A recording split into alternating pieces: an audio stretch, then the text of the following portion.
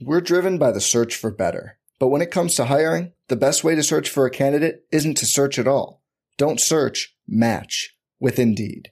Indeed is your matching and hiring platform with over 350 million global monthly visitors, according to Indeed data, and a matching engine that helps you find quality candidates fast. Leveraging over 140 million qualifications and preferences every day, Indeed's matching engine is constantly learning from your preferences. Join more than 3.5 million businesses worldwide that use Indeed to hire great talent fast. And listeners of this show will get a $75 sponsored job credit to get your jobs more visibility at Indeed.com/Blue Wire. Just go to Indeed.com/Blue Wire right now and support our show by saying you heard about Indeed on this podcast. Indeed.com/Blue Wire. Terms and conditions apply. Need to hire? You need Indeed.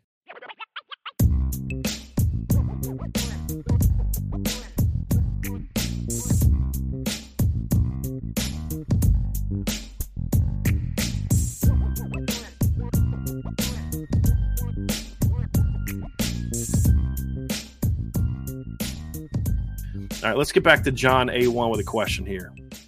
Based on pure talent, how does the 2023 Notre Dame defensive roster stack up against the other really good defenses of the modern era, 2012, 2017, 2018, 2020, 2021? That's a good one. I'll say this. Number one, right away, defensive line to me is not as good as 2012 or 2020, in my opinion. 2021, I'm not sure of. 2018, definitely not. 2017, potentially it's not there yet, but it could potentially be better than that group. Linebacker-wise, not nearly as good as some of the groups they've had in the past. Definitely not the 2012 and 2018 group. No. Especially because 2012 was more about Manti, although I thought Danny Spond was a very underrated player on that team that year at Rover. And you had Dan Fox, who's just kind of Carlo Calabrese just kind of but Manti was great. Danny Spond, very underrated. You could technically call Brent Schimbone a linebacker, but he was a defensive end. They used to run that 3-4 back then. Yeah, he was a defensive end. 2018 had a great linebacker duo inside with Tavon Coney and Drew Tranquill. 2020, look, the linebacking core should be better than the 2020 group, but it isn't as of right now because Shane Simon was just not good in 2018. And Drew White. Really bad. Yeah. Drew White was solid in 2020, I thought. Yeah, solid player. And then you had Jeremiah at Rover. But you won't have anybody as good as Jeremiah, but you could be better across the board than that trio. Where they stack up really well against all those groups except 2018 is I think they're better in the secondary than all those teams except 2018. The safeties have to show me something this year before I'm ready to say they're better than the 2018 group because Alohi and Jalen were really good in 2018. Yeah. Now this secondary has a lot more depth, especially at corner, than that team had. But like even Tariq Bracy stepped up late in the year. If you remember, Troy Pride got hurt, didn't play against Pitt. Dante Vaughn started. Dante was banged up already, and he struggled. They put Tariq in the second half. Tariq just locked down the Pitt receivers. And then they came out in the Florida State game that year, and Florida State kept throwing deep on Tariq, and they went 0 for 7 throwing at Tariq in that game with DeAndre Francois quarterback. So to me, that secondary was really good. It just didn't have a lot of depth. This secondary has to show me at safety. It can be as good as anywhere close to that safety group. But the defensive backs, in my opinion, are better than they were in 2012. Not by a ton because that 2012 group was pretty solid. But, to me, they were definitely better than 2017. They were better than 2020 for sure. And I think they're better in 2021 by a pretty decent margin, to be honest. Look, last year's secondary was pretty good. He had to play here, play there, but it was pretty good. Yeah. And especially down the stretch and late in the season, they were really good, in my opinion. It just, they didn't get a lot of the love, and a lot of people are still, blaming Cam Hart for what he did in the opener, and he had a couple of dumb plays against North Carolina, and then they just kind of let that define his whole season, when in reality, Cam Hart had a lot of good film last year, Ryan. A lot of good film. And that's why you didn't hear from him in the second half of the season. When you don't hear from a cornerback for half a season, which is basically what happened after Carolina, that means he's doing something. And that's pretty much there's a reason that teams kept throwing at Benjamin Morrison. There's a reason for it. Even after all the interceptions, because the option was what? Throw at Cam Hart? You know what I mean? Like, nope, not going to do that. So I actually like the secondary, Ryan. The defensive line has potential, but it's a big question mark. And the linebacker position is another big question mark for me. What are your thoughts on that? We're driven by the search for better. But when it comes to hiring, the best way to search for a candidate isn't to search at all. Don't search, match with Indeed. Indeed is your matching and hiring platform with over 350 million global monthly visitors, according to Indeed data, and a matching engine that helps you find quality candidates fast. Leveraging over 140 million qualifications and preferences every day, Indeed's matching engine is constantly learning from your preferences. Join more than 3.5 million businesses worldwide that use Indeed to hire great talent fast. And listeners of this show will get a $75 sponsored job credit to get your jobs more visibility at Indeed.com/Blue Wire. Just go to Indeed.com/Blue Wire right now and support our show by saying you heard about Indeed on this podcast. Indeed.com/Blue Wire. Terms and conditions apply. Need to hire? You need Indeed. This episode is brought to you by Pepsi Wild Cherry. Pepsi Wild Cherry is bursting with delicious cherry flavor and a sweet, crisp taste that gives you more to go wild for. Getting wild may look different these days, but whether it's opting for a solo Friday binge watch or a big night out, everyone can indulge in their wild side with Pepsi Wild Cherry. Also available in Zero Sugar. So grab a Pepsi Wild Cherry and get wild. Yeah, I mean, I secondary was the first one that came to mind. I mean, I was just starting to reminisce about, 2020 was, what was that? That was Nick McLeod and Clarence Lewis, right? Was the corners in that group. Obviously, substantially better there, right? I was thinking about the 2012. I remember Zeke Mata was one of the safeties. Was Jamaris Slaughter, was he one of the other safeties in 2012? He got hurt, though, yes. He got hurt, yeah. So he got hurt against, I think, Michigan is like around there, and then Matthias Farley replaced him in the starting lineup, and it was him and Zeke Mata. Yeah, yep. And then Elijah Shoemate was the third safety in that rotation. He was kind of their nickel guy that year at times as well. Gotcha. Yeah, and I just remember that was just a rock solid group. But I mean, I really do think that the 2023 defense, man, like I think there's a bad rap going around a little bit. I mean, yeah, there's a lot of question marks. There's some wild cards that need to kind of come to the forefront, but I think the defense has a chance to be good. I mean, because I think when you look at that defensive back crew, right, the corners that you have it's going to be one of the best corner groups in all of college football. If you get some good play out of a safety group of Xavier Watts and maybe if Clarence Lewis moves back there, or Ramon Henderson and DJ Brown, like if you're just good at safety, that secondary is going to be one of the best in college football this year. Defensive line wise, I think there's a lot of untapped talent, man. Like I don't think people talk enough about the fact that, like, yeah, Jordan Patelho didn't play a ton last year, but he still had the second most sacks on the team, man. Like he still had him with like 4.5 sacks. Like that kid's a really talented pass rusher if he is a consistent player that you can count on. If you can count on him, I think he's going to give you a lot of production. We've talked about Joshua Burnham a ton. I think that he has a chance to be a good football player. Riley Mills is a wild card, but if Riley Mills takes a step up, that unit becomes from a little bit of a question mark to potentially very good in 2023. I think that he has that type of unlocking potential. You need to figure out the depth of the nose tackle position, but I think the point blank for me is that the defensive line does have a lot of upside. There's a lot of upside up front. Linebacker has upside in the fact that there's a lot of talent, but I don't know what to expect of that unit, man. Like I just don't know what to expect of the linebacker group. I think for me, J.D. Bertrand is a good football player. I expect him to be a good football player. There's a lot of talent outside of that with the Maris Loifels of the world. It was an obviously talented kid. You have Jalen Sneed. You have Nolan Ziegler. Talent's not the issue at linebacker. I just don't know what to expect. I mean, but I do think that if everything clicks, and again, law of averages say not everything's going to click, that it could be a really good defense. And one of the best defenses they've had in a couple of years, just this one is this is a very volatile group. I think that's the best way to describe I don't think they need to hit the inside straight to have a really good defense. I think another mistake that I think people are making is we're still working with the assumption that last year's defense was bad. It wasn't. It was still a pretty good defense. It was a top 30 national defense. It was a good defense. It just wasn't good enough. That's the difference. Like this isn't they weren't Brian Van Gorder's 2014 or 2015 or 2016 defense last year. They're still a pretty solid defense, right? Top 30 defense. It's just you need to be top 15. You need to be top 10. That's the difference, right? And it's not as good as it was. So I think sometimes people act like, boy, their defense just sucked last year. No, it didn't. They held Ohio State to 22 points. They held Clemson to 14 points. And let's be honest, all 14 of their points came when the game was over, right? I mean, if we're going to be honest about it, right? I mean, USC scored 38. Part of that was on your offense, if we're going to be real about that too. You didn't play well against USC, though. The defense locked North Carolina down until the game was over, and North Carolina got a bunch of garbage points late. I mean, so the defense played bad in some of the games. You're like, dude, how are you playing bad? How'd you give up that many points to UNLV? Right? Like, how'd you give up that many points to Navy? In the big games, they played solid football. They did. I mean, you gave up 38 points in the bowl game. You gave up 2 pick sixes. That's not on the defense. You know what I mean?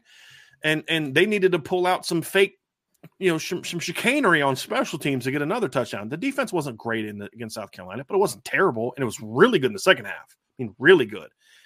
So I think there's a misconception about how the defense was last year. It was still a good defense. It just wasn't a great defense, and it needs to be a great defense. And so I think the defense is going to be solid again. It's at least. And I think we're going to see some improvement from certain position groups just because of the experience that they're going to have in that system. Now, that's not a good thing, in my opinion. You don't bank on your guys needing to be in a system for 2 or 3 years before it starts being better. That's not a good thing, but it will happen. You will see improvement in that regard. But will it be improvement to mean you go from good to pretty good, or are you going to go from good to title contender? That's the question. And that's going to require some changes from a coaching standpoint as much as it's going to require players stepping up. But I did want to say that, Ryan. I just feel like there is a lot of misconceptions or negativity about the defense that is way overblown, right? Like way overblown. It's be critical, yes. But when people start talking about like Al Golden's the next BBG, give me a break. Notre Dame wins a title in 2015 if they have Al Golden's defense, in my opinion. And say what you want, but I'm pretty sure Al Golden would have known what to do with Manti, with Jalen Smith. If they would have asked Jalen Smith to do what they're asking Maris to do, he's an All-American. Just Maris can't do that. That's the problem. Jalen was a pretty smart football player. So that's my whole thing, Ryan. I think one of the biggest misconceptions is that there's not talent on the defense. I feel like people keep talking about, they need to get this guy and that guy in here. And it's just like, hey guys, Joshua Burnham's pretty talented, man. Like there's some talented dudes on that defense, I mean, Xavier Watts is a talented kid, Riley Mills is a very talented kid. Like there's a lot of talent on that defense. Does a lot of it need to take a step forward this year? For sure. But that doesn't mean it's bad. That just means it was solid. And that's true at Georgia. It could be better. Somebody's got to step up and replace Jalen Carter. That wasn't Jalen Carter last season, right? I mean, that's part of college football. Who those guys are going to be, I don't know. We'll find out. But somebody needs to do it, in my opinion. We had an interesting one here. I want to read this, Ryan, from Scott Hoyland. I really appreciate Scott saying this. He goes, I worked for Fighting Irish Media when I went to Notre Dame. Notre Dame has the physical resources, cameras, et cetera, to make all these cool videos you have ideas on, but they spend employee time on other projects, such as video board content for home games, projects for other sports, and some content for NBC broadcasts, which, again, I don't think helps the program. And I don't know if it helps the student athletes. I don't know specifically what they're doing, but I really think they're missing out on opportunities, in my opinion. And it's good that they do things for other sports programs, but then I expand your student resources to have people that work with basketball, to have people work with other sports, because that's another area where NIL is a big thing now. The women's softball team, who's pretty good. Like did they make the NCAA tournament last year? I think they did. They were a top 25 team most of the year. Like, have some students that are geared towards putting out cool videos from that. They do some decent stuff with them, but like, those are things that I do because those girls need to get their names out there more in social media aspects and different things like that. Because that NIL can really help them, because some of them are paying to go to school. Well, I was going to say, though, the NIL thing, I feel like people just think it's just a football thing. It's like all these athletes can take advantage of it. They can all take advantage of it. Like Michigan does a really good job of promoting Benjamin Morrison's sister. Have you seen the stuff they put out for her?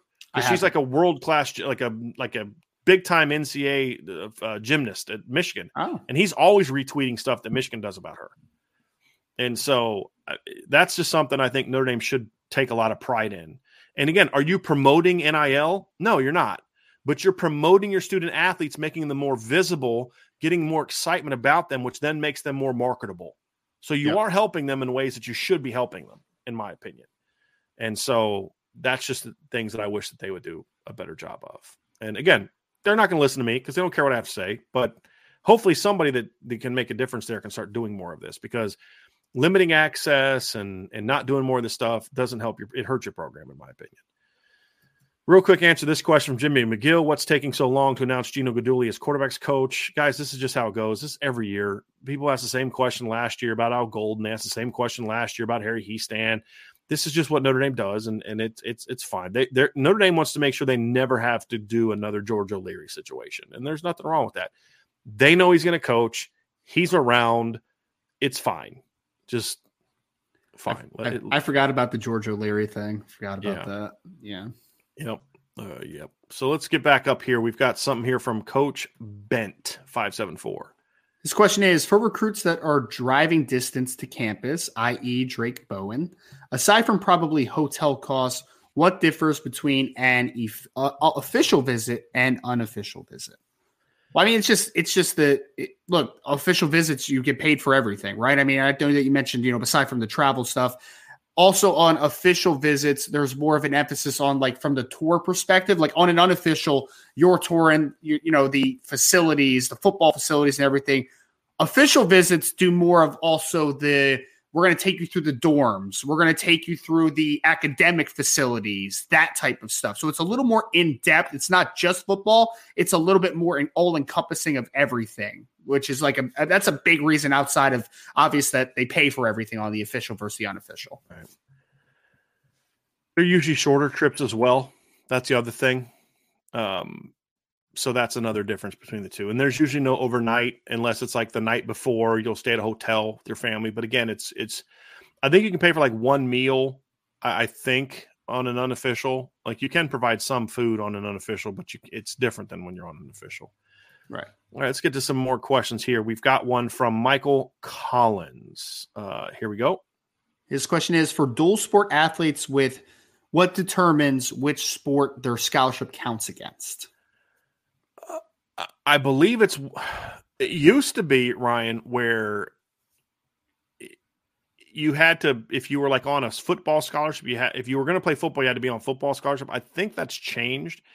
And the reason they did that is because like Miami was getting these guys on track scholarships. Like I think Santana Moss was on a track scholarship at Notre Dame, but Miami was getting around the 85 scholarship limit because they were putting these kids on the track team.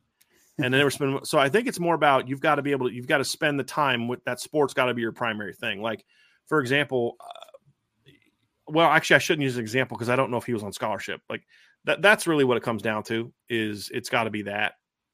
You've got to spend a lot of your time on it. I don't know the specific rule of football because like Notre Dame had a walk-on punter last year, Brian Dowd. He played on the soccer. He's actually a better soccer player than he is a football player.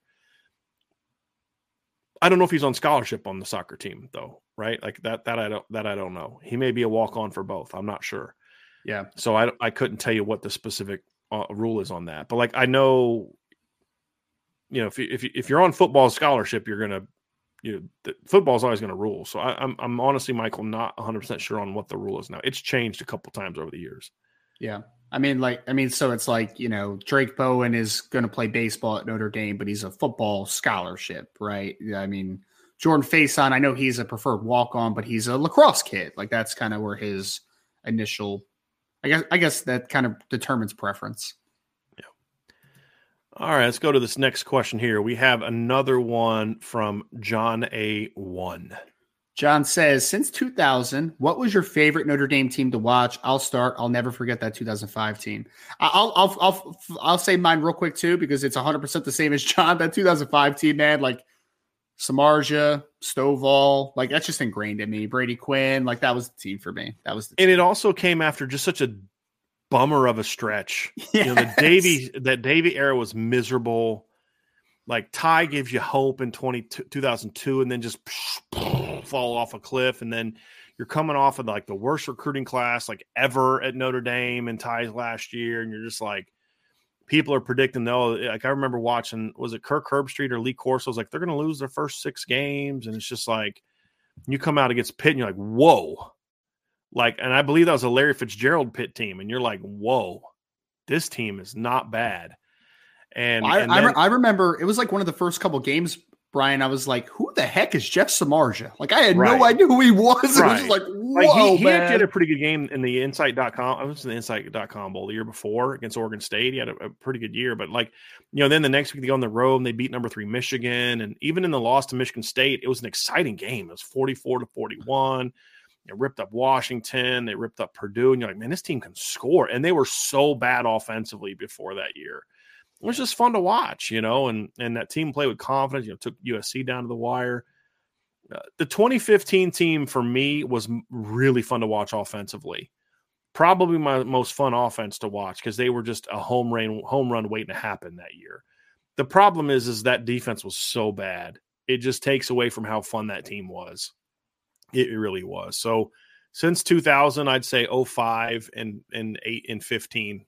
Were the 2 teams, which means we need to be getting ready for Notre Dame to have a great run in 2025 if we're going to keep with that, that trend of exciting teams to watch. So let's hope, man. Yeah, I know. Well, hopefully they can happen a little sooner. Well, hopefully it's like a 3-year stretch getting into the 2025 season. But yes. Another quick one from John A1. Michael Mayer is a big loss. What is the ceiling of the talent in the Notre Dame tight end room in 23, and how does it compare to 2012 to 19 tight end rooms at Notre Dame? Let you take first crack at this, Ryan. I mean, John, for me, the production is going to be allocated to different spots. You can't expect.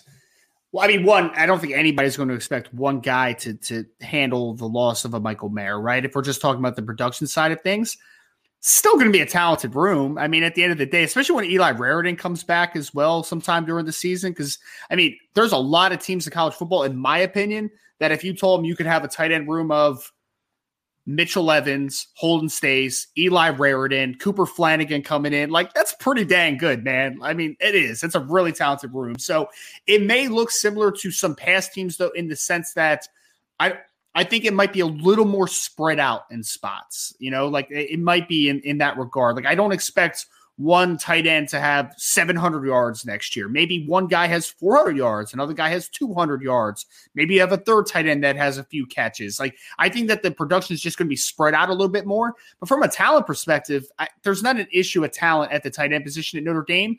It's just when you had Michael Mayer for 3 years, nobody else behind him is going to get the crazy production. There's just more question marks to who they're going to be the guy to actually step up, right? Is it going to be Mitchell Evans as a pass receiver? Is it going to be Holden Stace as a pass receiver? There's just uncertainty of production after being behind Michael Mayer, but I do not think it's a lack of talent. I think it is still an incredibly talented room that a lot of teams in college football would trade for. How's the stack up from 2012 to 2019? Less proven and just as deep. That's what I would say. In some instances, deeper. There's a lot of tight ends on the roster with talent. Now, there's some banged up guys, but there's a lot of talent there. I think, Ryan, you nailed it. There's no Michael Mayer. But you know who else doesn't have a Michael Mayer next year? Everyone that's outside of Athens, Georgia. Yes. I mean, that's the reality of it, right? So I think they'll be fine. The more and more I go back and study Mitchell Evans, I'm like, dude, with another year in the weight room and getting more reps, because he missed a ton of reps last offseason, that for a kid like him who was converting to tight end, I don't think I appreciated enough how that could slow him down early. Like, he was not very good when he first came back. I'm like, why is this kid playing? He doesn't look 100%, but you're like, this kid missed a lot of development time that he needed because he's not a tight end by trade. But you saw him get better and better and better. He looked good in the bowl game. I mean, there's a couple more balls. He's a talented kid, man. He is. And you get him another year in the weight room, and he's going to have a chance to. So I had a chance to meet his dad after the Virginia Tech game in 21. And he comes from good genes. Like, his dad's a big fella. So he's going to, and I mean, like big fella, like broad shouldered, like big, very nice. I met him and his mom, very nice people. But he's going to fill out. And he looks like, I said this before, him and Joe Alt look like, if you just look at them like from here up, they look like they're 15 years old. I mean, it's hilarious. So the point is, he's going to fill out. Where Michael Mayer showed up at Notre Dame as a true freshman, looked like the third-year NFL pro physically. I mean, he just looked like a grown-up. Mitchell Evans looks like a little kid who happens to be 6'5", 6'6", 250 pounds. The point is he's going to hit a growth spurt and take off, in my opinion. So I wouldn't be shocked, and I love Holden Stace as a player. I really like Holden Stace as a player. That duo could be really good. Now Kevin Bauman's more to a number 3 role, which is where he is. And then you can be patient, let Eli Raridan come back and get healthy, which is important. Yes. The most important. I don't care if he doesn't play a snap this year. As long as he comes out of it healthy, that's the key for me. Then you're bringing in Cooper Flanagan, who's a good football player. Yeah. Yeah. So Brian, Mitchell Evans could be like 265 pounds. He's got that type of frame, man. He is a big old boy. He's a big kid. I mean, he really is. I mean, honestly, from on the hoof, I mean, if that kid's going to be 6'5", 6'6", 260 pounds, and be able to move pretty well and be able to block, I mean, that's an NFL profile right there. Like, there's no reason that if he's developed properly, he shouldn't play on the next level. Like, he has that type of physical demeanor to him, right? So, yeah, if he's developed properly, there's no issue with talent in the tight end room. No issue at all. Okay, I'm not interviewing for any jobs in Notre Dame, nor do I want any jobs in Notre Dame, nor would I take any jobs in Notre Dame. So please stop putting into the chat jobs for me to take in Notre Dame. I would greatly appreciate that. Love the support. Thank you for that. But it's not happening, and nor do I want it to happen. So let's just kind of chill a little bit on that.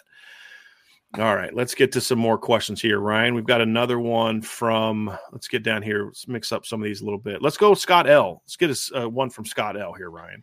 Do you see any path for Tyler Buchner to beat out Sam Hartman? What would he have to do to overcome Sam Hartman's superior experience, or is Buchner's running abilities an equalizer? Look, there's a path for Tyler Buchner to win this job. He's just going to have to play significantly better than Sam Hartman and be just a consistent, dynamic playmaker. Yeah. And then also be able to do the things, the everyday things, right? It was just, can you also make the easy reads? Can you make the easy throws? Can you do the simple stuff? And if he can start doing that and then be a playmaker, limit the turnovers, and sure, he could beat out Sam Hartman. I'm not expecting it, but he could. And to your question, Scott, part of that is his running ability. Because if it just comes down to who's the better passer, Tyler Buchner's not beating out Sam Hartman in 2023. It's not going to happen. But you can't eliminate that, in my opinion, from the conversation, because that is part of his game, is the running part. So is there a path? Absolutely. There's a path. It's just going to be hard because Sam Hartman's really good. And that's why I'm hoping that Tyler can embrace it a little bit, and I would still have a role for him. I'll say the same thing now that I said in 2021. If you've got to – Tyler Buchner's too dynamic of a football player, then I'd have some kind of role for him. Yeah. Like, you have to have some kind of role for him, in my opinion. Something. Well, I think it comes down to dependability. Like, that's a big thing. I mean, Sam Hartman back-to-back years has thrown 38 and 39 touchdowns, 39 and 30. I mean, he has been a consistent. You know what he is the last 2 years for Wake Forest. You know what he is. Tyler, you don't always know what he is because of injuries that have obviously set him back a little bit. And then there's been a little bit of up and down play when he has played. You know, it comes down to you have to match the dependability of a Sam Hartman to give yourself a chance. Like, you have to, because at the end of the day, that's where then it's like, oh man, both players are playing really dang good football, right? Like, they're all a similar wavelength, but like then that's where Tyler Buchner's running ability is like, oh, that might be that is the equalizer. Like, that's the separator at that point. But it's just that Sam Hartman's just he's such a more known commodity. He's such a more dependable football player right now. You need Tyler to be that type of guy because, hey, Tyler was looking really good last preseason going into the game, but it's like after game 2, injury happens again, right? There's just not much dependability in that regard, and that's what that you think that's what Sam Hartman brings to the field this year is that you know what he is. He's a known commodity. You know what to expect. You know what to depend on. I'm sorry I'm laughing at you, Ryan, but I love our chat. Our people are so great. Are we talking about – did you see the thing that they were saying on the board? Matt 2011 GT said, dang it, not even Driscoll wants to coach at Notre Dame. And then Ted Wozniak said it's because Notre Dame won't pay his buyout. That's what I heard. Oh, my goodness gracious. That's really funny. Yeah. Oh, thank you guys for that. I needed that good chuckle. Here we go, Ryan. John A1 says, who is the best Notre Dame player to wear number 7 in the modern era, which is since 2000? I mean, Will Fuller was the first one that popped in my head. There's 3 that pop in my head immediately: Isaiah Foskey, Will Fuller, and Jimmy Clausen. Will Fuller for me. Yeah. It's It's wait a minute. I always get Will Fuller's number. I always think that he was number 15 at Notre Dame. He was 15 as a right, because of the NFL, right, and because he wore it in the NFL too. But Will played on better teams. Jimmy Clausen's junior season was unbelievable. Those would be my 2 best. I always had a thing. I always still thought if Carlisle Holiday would have been able to play in a Lou Holtz offense, he would have been really special. He's another number 7 I liked. But those are my 3. Carlisle was a great athlete, man. Carlisle needed to be playing in a Tony Rice offense, not one that they tried to have him do. But he would have been really good. I still remember when Brett Favre set the all-time leader in completions. Carlisle Holiday was one that caught that football, man. Oh, really? I did not know that. I did not know that. When he set the completion record, I forget who held it before him. Maybe it was Dan Marino. That sounds kind of right to me. But when he set the completion record, it was Carlisle Holiday who was on the receiving end of a Brett Favre pass that year. Interesting. Very interesting. All right, Ryan, let's go to the next question here. We have one from Michael Collins. Are analysts required to live in South Bend area, or can they work remotely? I'm sure they could work remotely depending on what their tasks are. But I think you'd always want to have a guy around, at least to some degree. But I'm sure if you're going to have someone who's doing advanced scouting, I don't think he necessarily needs to be in the office. The problem is you're going to have other people involved with him. But I think with all the technology today, Ryan, of getting film and Zooms and stuff like that, and I can put something together, turn it into a PDF and have it over to you in 5 seconds. You know what I mean? Like, there's ways to do it. If you can get the right guy, and it just would depend on what his role is. He can't be part of like the team, like if he's going to be like helping with the offense and preparing for the upcoming game, you need him there. If it's someone who's doing future scouting, that is almost like a scout in the NFL, right? Where they don't need to, like, a lot of scouts don't live. Most scouts don't live like where the team is. They live in the regions that they're covering. And they just need to be at the facilities when they have their meetings, all that stuff. Yeah, exactly. Right. Yeah. So it could be something like that, depending on the role. If you have an analyst whose job is built around, hey, you're scouting the rest of the country to make sure we know who, when the transfer portal opens, we know who can fit. That person doesn't necessarily need to be at Notre Dame per se.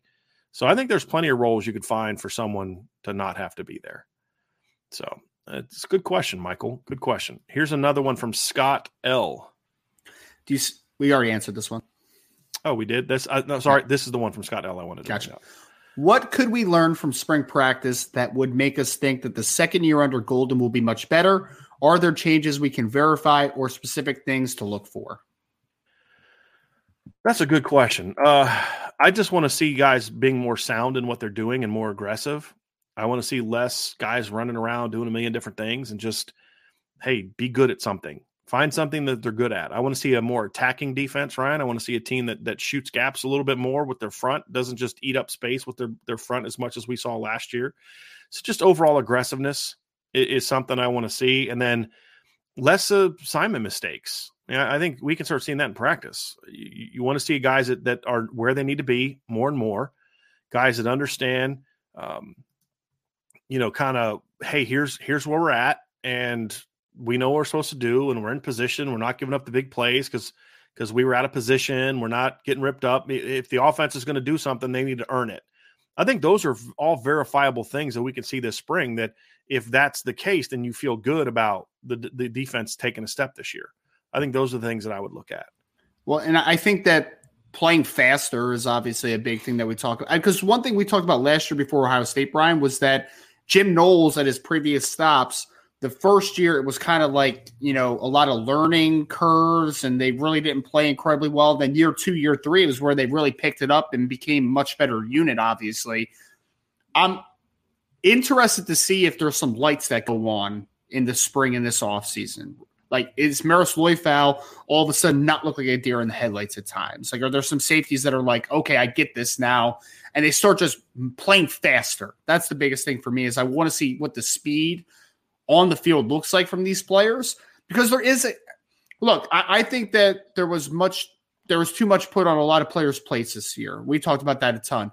But there is the other side of it. It's like, yes, that might be true, but it might also click in year 2 then, right? Like, they might retain it and they might be better for it long term, at least in the system itself. So I think the natural maturation from a just understanding what the expectations of a player are, I think that you'll see if a guy is really starting to get it and something clicks, you start playing faster. You look like you're moving at a different speed comparative to years past.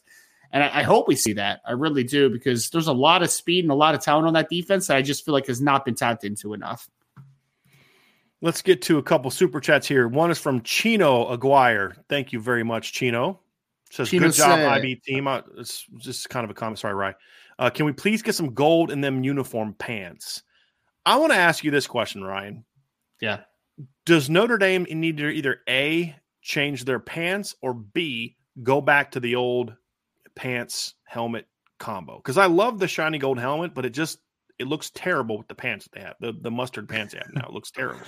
They definitely need to change the pants. I don't think anybody would disagree with that.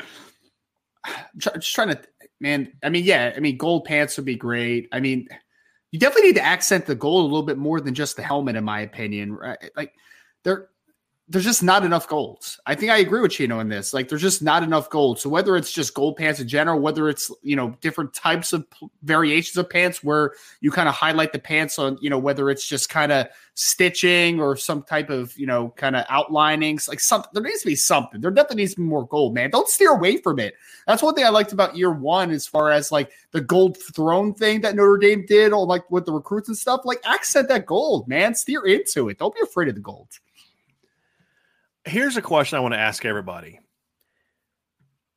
I've said this before, and I have a feeling I'm going to be very much in the minority here. Uh-oh.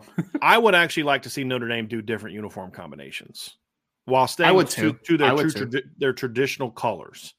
For example, one of the best ways to get gold in your pants, because here's the deal, it's almost impossible to match the gold in your helmet to a full solid color pant. Like, unless you're going to do it, like you're going to bedazzle them and put like golden like sparkles on them. And that's about the only way you're going to get it to match. But what about a white pant with a gold stripe down the side, or an interlocking ND? I think that would look really sharp. I think that, like, to me, if I'm going to design the perfect Notre Dame home uniform, and I don't think people would like this, white pants with a gold stripe and a green interlocking ND, the blue jerseys, gold helmet, with green gloves and cleats. That's what I would do. I think that'd be friggin' sharp. That's where I would go with it. But I just don't know if the traditionalists will allow Notre Dame to ever have anything but gold pants. That's the problem. Would you have any green in the uniform at all outside of the gloves and the spikes? Yeah, the ND would be interlocking. Okay. Like, to me, I want the green to be like to pop, where it's not all over. I would do one green a year. In my opinion, I would do one green like jersey game a year. Like Marcus Freeman did last year. When it's the Irish wear green game, you should wear green, right? And so, that's why I like the idea of the gloves and the cleats, Ryan, because I think you could get the green to pop there like they did in the. I loved that in the Cotton Bowl in 2018. I loved it. I never thought of it until they did it in the Cotton Bowl, where the players had green gloves and green green cleats. Now, it was with their road uniforms.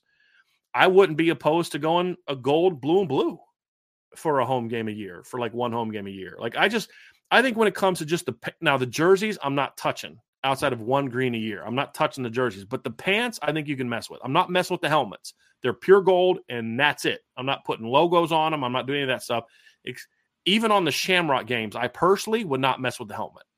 I'd mess with the jersey and all that, but I'm not there's only been one, like the Michigan game in 2011 when they put just the Shamrock on it. Do you remember that? I thought that was sweet. But that's it. That's the only thing I would do. I wouldn't do all that other stuff. But I wouldn't mind messing with the pants. I think they could do some stuff with the pants, the gloves, and the cleats that would be really sharp and still stay true to who you are, right? Because I don't want to do the Oregon thing where we've got like a different color combination of every game. But I think there's some things you could do with the pants that could mix things up a little bit and make it look really sharp, in my opinion. I do. So for the gold, blue, and blue, same question though. For the blue pants, you would still have like the gold stripe or in the interlocking, like that would be consistent in that look. Say that again. So if you did the gold, blue, and blue for the pants, you would still have the gold stripe and the interlocking still? Yeah. Well, I don't know if I would do the gold stripe. I'd want to see what it looked like. I may, but I'll definitely have the green interlocking ND for sure. Yeah. For sure. Like I'd rather have that on the pants than like having it right here, that kind of thing. But yeah, I think that'd look sharp. But I mean, I'm doing it for like one game a year. I just think that would look really cool. So that's my 2 cents. I imagine most people won't like that. I don't think you'll be in the minority for that one, actually. I don't think you will. Because, I mean, it would mean a change from the mustards, right? So, like, that would be a thing. Well, it's more so that people want to change from the mustard, but they want it to still be gold. They want it to be more of a gold. Because Notre Dame's, other than Shamrock Series games, I don't know that Notre Dame's ever worn anything but gold pants. I don't believe they have. But, like, what made me think of it, Ryan, was I remember thinking of, like, the Yankee Stadium games, the game. And remembering, like, I really liked the white pant, blue top look. Now, I understand some people didn't like the stripes. I was fine with it because of where you're playing in Yankee Stadium, right? So sure. I got it. But I just thought the white and the blue looked really sharp. And I had no problem with the helmet that game if I just take away the fact that I don't ever want to mess with the helmet. But then I started thinking, like, what would it look like if the helmet was still gold? And they had those. I think that would have looked awesome. So. But, that's just kind of my thing. But, like, the helmet's the one thing I'm not messing with. The jersey, to a degree, I'm not messing with. People want to put names in the back, whatever. I don't care. I mean, I wouldn't, but I'm okay with it. But I think the pants and the gloves and the hats and the cleats, I think you could do some stuff with that would make it look really sharp and really modern. And especially since you're playing on turf now. Yeah. It's not like you're going to be in these muddy games where your white pants get all torn up. Those are things that I would do if it was up to me. Just my 2 cents. All right, we got another super chat here from JKR Myers. This is Brian and Ryan. Hard to catch you live. Is there a schedule? By the way, I was at the 2007 fantasy camp. Coach Lewis was the favorite. I think Coach Brown was certifiably crazy, but I figured that was a good DC trait. Well, okay. I don't mean to make light of what's happened to him in his life, but I think, and I'm not saying this flippantly, but I think we came to find out that he had some problems. There were some things wrong with him. Yeah. He punched out another coach in the head coach's office. And at the time you thought about it and you're like, well, yeah, because I knew who that coach was and I would have punched the guy out too. But then you find out like that was just one of many things. And the guy needed help. Yeah. And I'm not saying that to make light of it, but yeah, there was something off with that guy. Big time. But Bill Lewis was always so decent to the media, just very, from everybody I've told. He left, I think, before I got there, but just talking to other people, Coach Elliott was great to them. He was so kind, so nice, such just a great gentleman. It was very sad to hear that he passed away a few years back. But schedule wise, Monday we go at 2:00, Tuesday to Friday we go at 1:00, and then we have a 6:00 show every Monday, Tuesday, Wednesday, and Friday for now. Although we'll eventually get back to having our Thursday shows. The Saturday show is a little up in the air right now, just from a time frame standpoint. But usually, if we have it, it'll be at 2:00. So Monday, Saturday, 2:00, Tuesday to Friday, 1:00. That is our schedule.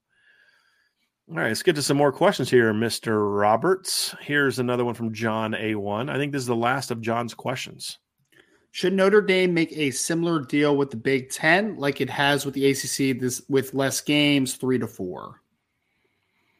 Well, you'd have to get rid of the ACC schedule. You couldn't play 5 ACC games a year and then 3 to 4 Big Ten games a year, and then you got Navy. So now like 10 of your 12 games are now taken up by, good programs. I don't know if I would love that. It gives you less flexibility to go around and play other teams.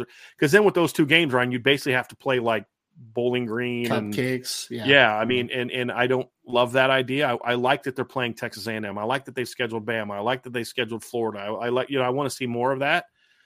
So, I wouldn't necessarily do that. Now, if you were to say, hey, we're going to get rid of the ACC schedule, and instead of doing the ACC schedule, we're going to be, sort of a co-partner with the Big Ten, and our other sports are going to be in the Big Ten. I don't like the Big Ten. I don't want the Big Ten to be a part of anything Notre Dame does. But if they wanted to go that route, as long as it's not full membership for football, I'm fine. Play a 4 to 5 game schedule against the Big Ten every year, and 2 to 3 against the ACC, and just keep it smaller. I would say that. Like if you said 2 games a year with the Big Ten or 3 at the most, I'd say okay, I can dig that as long as we have some sort of say in it.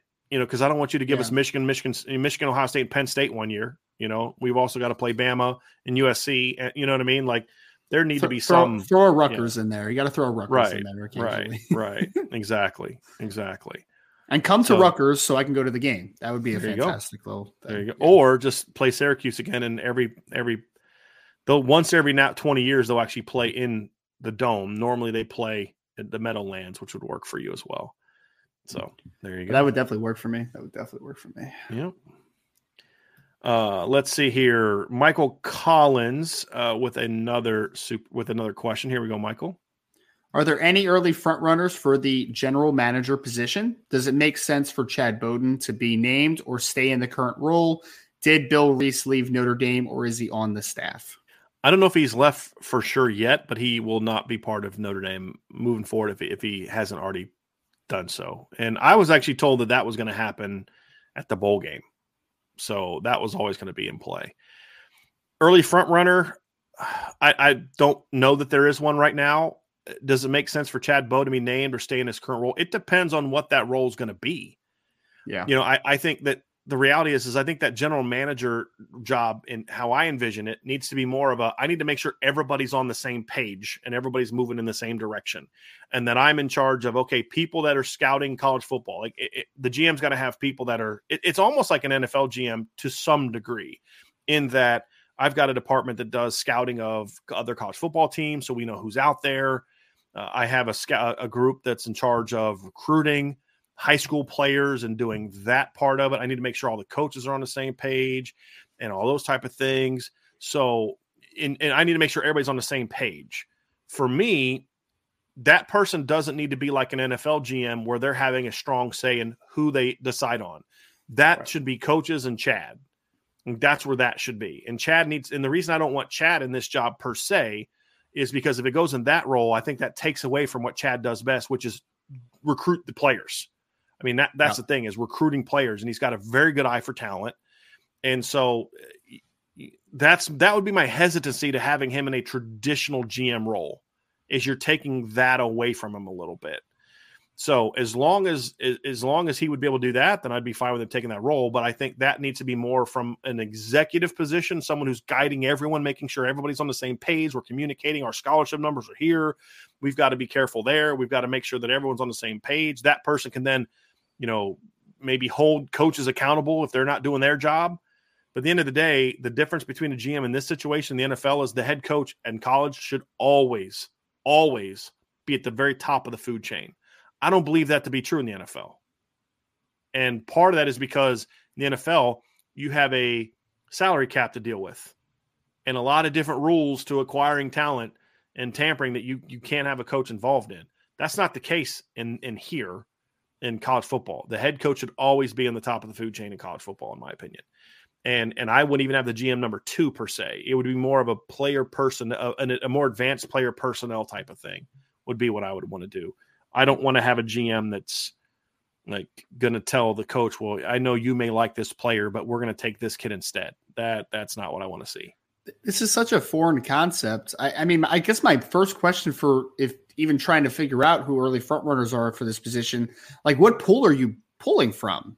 I don't, is there an answer there, Brian? Like what is, like, if I'm trying to find a general manager candidate at Notre Dame, like, where am I looking is my question, right? Am I looking for a guy that has a player personnel background? Am I looking for a guy that's coming, like, what type of person am I looking for in that position? Because it's just such a new concept, like I honestly don't understand. Like, I would just like to know, like, because if you have a coaching hire, I know what pool I'm looking for. I'm looking for another coach, right? But this is such a new position. It's like player personnel side, organizational side. Do you want a football guy? Do you want a guy that's just more of a business, like a more of an organizational perspective type of dude? Like, what pool are you pulling from? I mean, that's the question. I don't know. Yeah. And I think in college football, Ryan, it can go in different directions. Some team may do it this way, like Clark Lee has. That's kind of the role that Barton Simmons has at Vanderbilt. Yeah, which I think maybe it'd be a little bit different than maybe what it is at Notre Dame. As long as Ron Paulus isn't considered for that job, I mean, I'm open to a lot of different candidates, and I'm not saying that flippantly. Yeah. I think there's a lot of things that role could do well, but I want it to be more of an overseer, keeping everyone on the same page and doing things like that.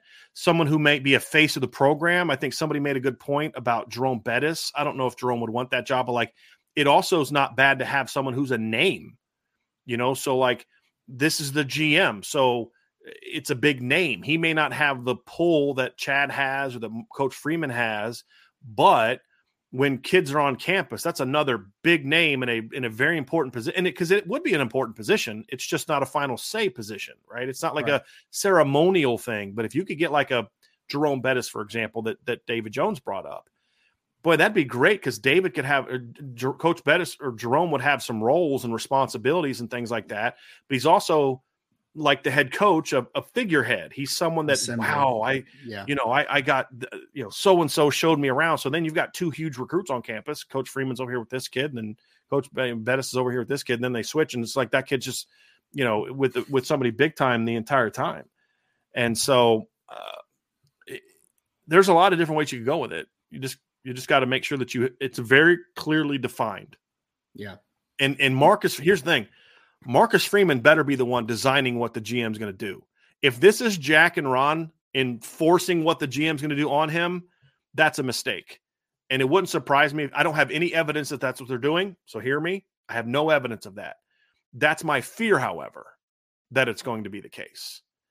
And so that would be a big concern. And somebody asked, is Dave Polokin qualified? Not even close. I would not have Dave Polokin working in my football office in about any capacity. So no, absolutely not. Absolutely not. All right, let's get to the next question here. Irish Blooded with a question mark. Here we go. What would you think of Notre Dame renaming its basketball court after Coach McGraw, and if there are any? Let me restart this. I cannot read right now. What would you think of Notre Dame renaming its basketball court after Coach McGraw? And is there any other Power 5 courts named after a female coach? Good question. I don't know if there are, to be honest with you. I don't know. Does every men's and women's team play in the same? Chair? I mean, I imagine a lot to, probably. Probably a lot to. I don't know if everyone does, though. Yeah, I'm not sure. So I would imagine they do. I'd have no problem with it. Like, if I don't know if you start Tennessee, I could see Tennessee doing something like that for Pat Summitt. That makes sense. Look, there's no one in Notre Dame's history that ever came close to the success that Muffet had, with all due respect to Digger Phelps. Not even close. No. You're talking about someone who won 2 national championships in 2 different eras. Right, has been to the Final Four. I mean, how many times? I'm actually going to look it up. I mean, a lot of times. I mean, even in the last decade, she was in of her career, she was there a lot of different times. So, Coach McGraw, 4-time AP Coach of the Year, 3-time Naismith Coach of the Year, 3-time USBWA Coach of the Year. She won 2 national titles. She was in 9 Final Fours. That's wild. She won 5 ACC championships. She won 3 Big East regular season championships. I mean, you're talking about someone who just was a dominant coach for a long time. Had over 800 wins at Notre Dame. Over 800 wins at Notre Dame. Has over 900 wins for her career. She won 30 or more games in, 9 of her last 10 seasons. She won 30 or more games. Silly. And so, yeah. The basketball, if they want to name the basketball, have Muffet's name on the basketball court, yeah, go for it. Like, why not? If a men's coach had the success that Muffet had for as long as Muffet had it, Coach McGraw had it, his name absolutely would be on the court the minute he retired. No doubt. You know what I mean? So, yeah, I would absolutely. Now, again, here's the problem. I'm going to actually, I know it's Purcell Pavilion. Let me see is the court name something different? It's Purcell Pavilion at the Joyce center. So let me see. I'm curious what Purcell is named after. Named the man, Philip J. Purcell. I would imagine that person got their name from donors. You know what I mean? Or from that person giving money. So that would make it, then it's what? Muffet McGraw Court in Purcell Pavilion in the Joyce Center. You know what I mean? So it's like, it gets a little goofy at that point in time. But yeah, I mean, first of all, I would never name a court after someone. I would maybe name the facilities after it. But if you're going to do that sort of thing, Gino, Pat Summitt, and Muffet McGraw should all, I don't care what their men's teams did. Their men's teams never came close to the success that they had. And UConn's men's basketball team has won a couple championships. Yeah. Right? They've won 3, right? Ollie won 1, and then Jim Calhoun won 2, didn't he? Jim Calhoun did a great job with that program. Yeah. But with all due respect, Gino's had more like straight national titles than the men, right? I mean, I believe I'm correct on that. Didn't they win 3 titles at one point in time in his career?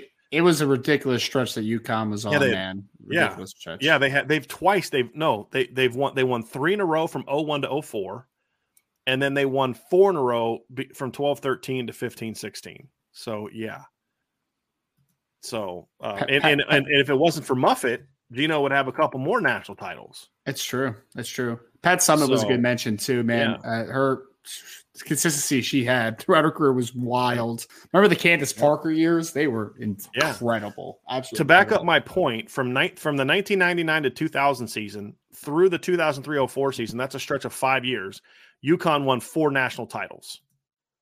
The one year they didn't win the national title was the 2000-2001 season when Notre Dame won it with Niall Ivey and Ruth Riley, if you remember that team at all, Ryan.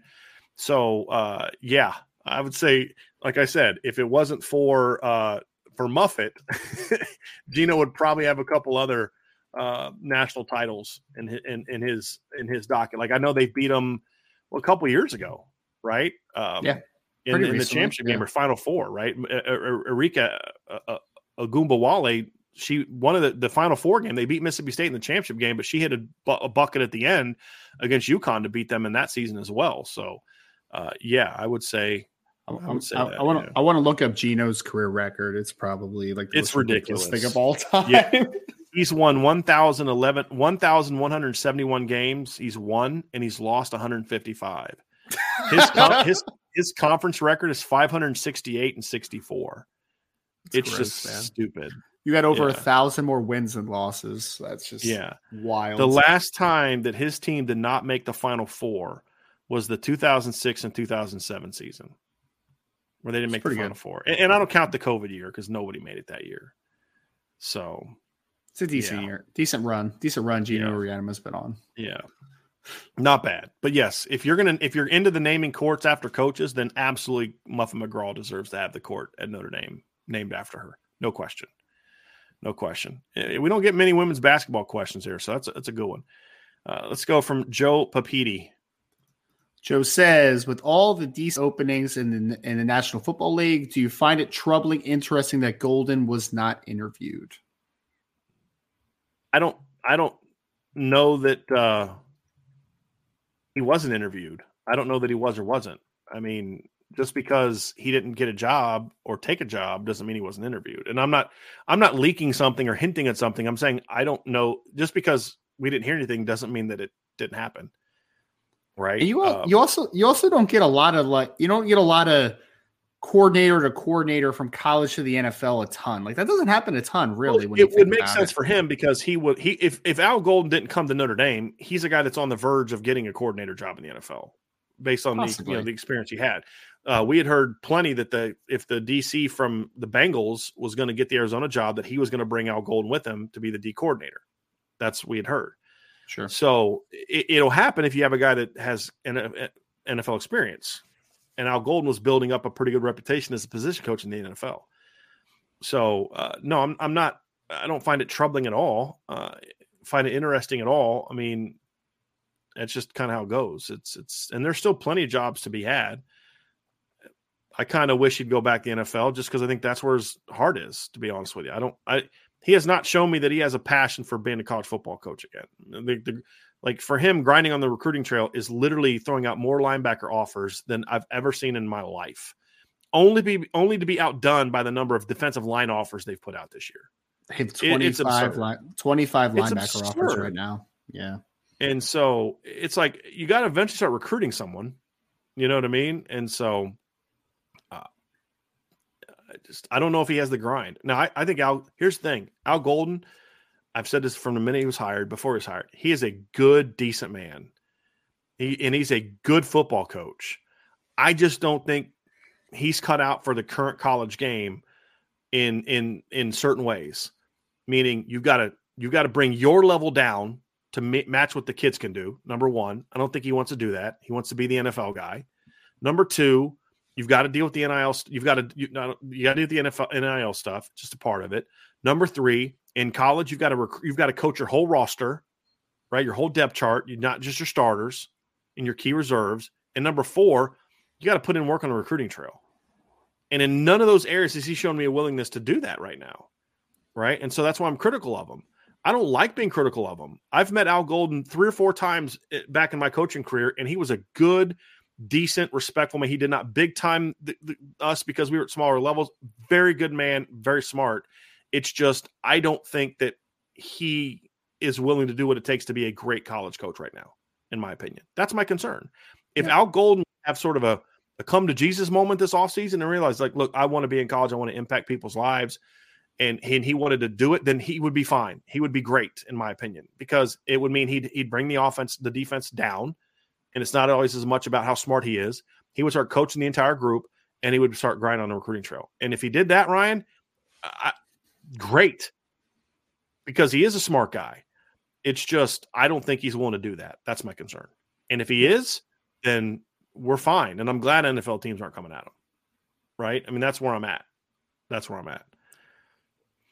All right, next question here from I'm going to skip some of these GMs because I think we kind of already talked about those. We got one from Tyler Ehrig. Just wondering why the quarterback coach hiring hasn't officially been announced yet. Didn't think the administration process would take this long. I should have. Yeah, I didn't quite read that one. But yeah, look, it's been less than a week. Yeah. I mean, it was announced? What day was it announced? It was this week, correct? Wasn't it earlier this week that Gino that we got word of Gino Guidugli was going to be the guy, correct? What day did we publish that story? I thought it was last week, wasn't it? No, it was last week. It would have been the 15th. So we're 9 days. It's not that far off. And honestly, part of it is because they had the thing with the coach this week. You know, they're going through these interview hires. I'm just not worried about it. There's no holdups, there's no hiccups, there's no issues. Yeah. It's just onboarding stuff. I mean, why did it take so little time for Jared Parker to make? Because he was on staff already. You already had the background check stuff done. Right. I mean, that stuff is already done with. So it's just and people freaked out about how long it took with Harry last year too. It's just there's contract negotiations and not negotiations, but like contract things that have to get worked out because he's going from one contract to another. So you got to get certain things done and things like that. It just takes a little bit of time.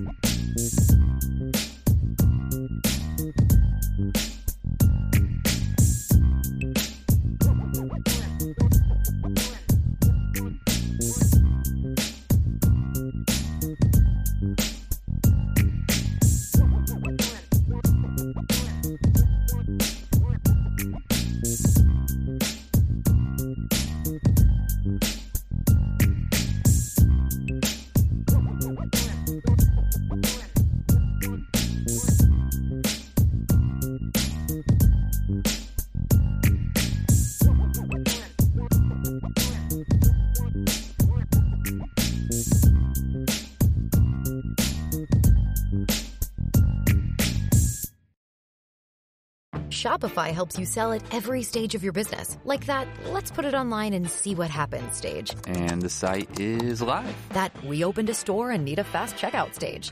Thanks. You're all set. That count it up and ship it around the globe stage. This one's going to Thailand. And that, wait, did we just hit 1 million orders stage? Whatever your stage, businesses that grow with Shopify. Sign up for your $1 a month trial at shopify.com/listen.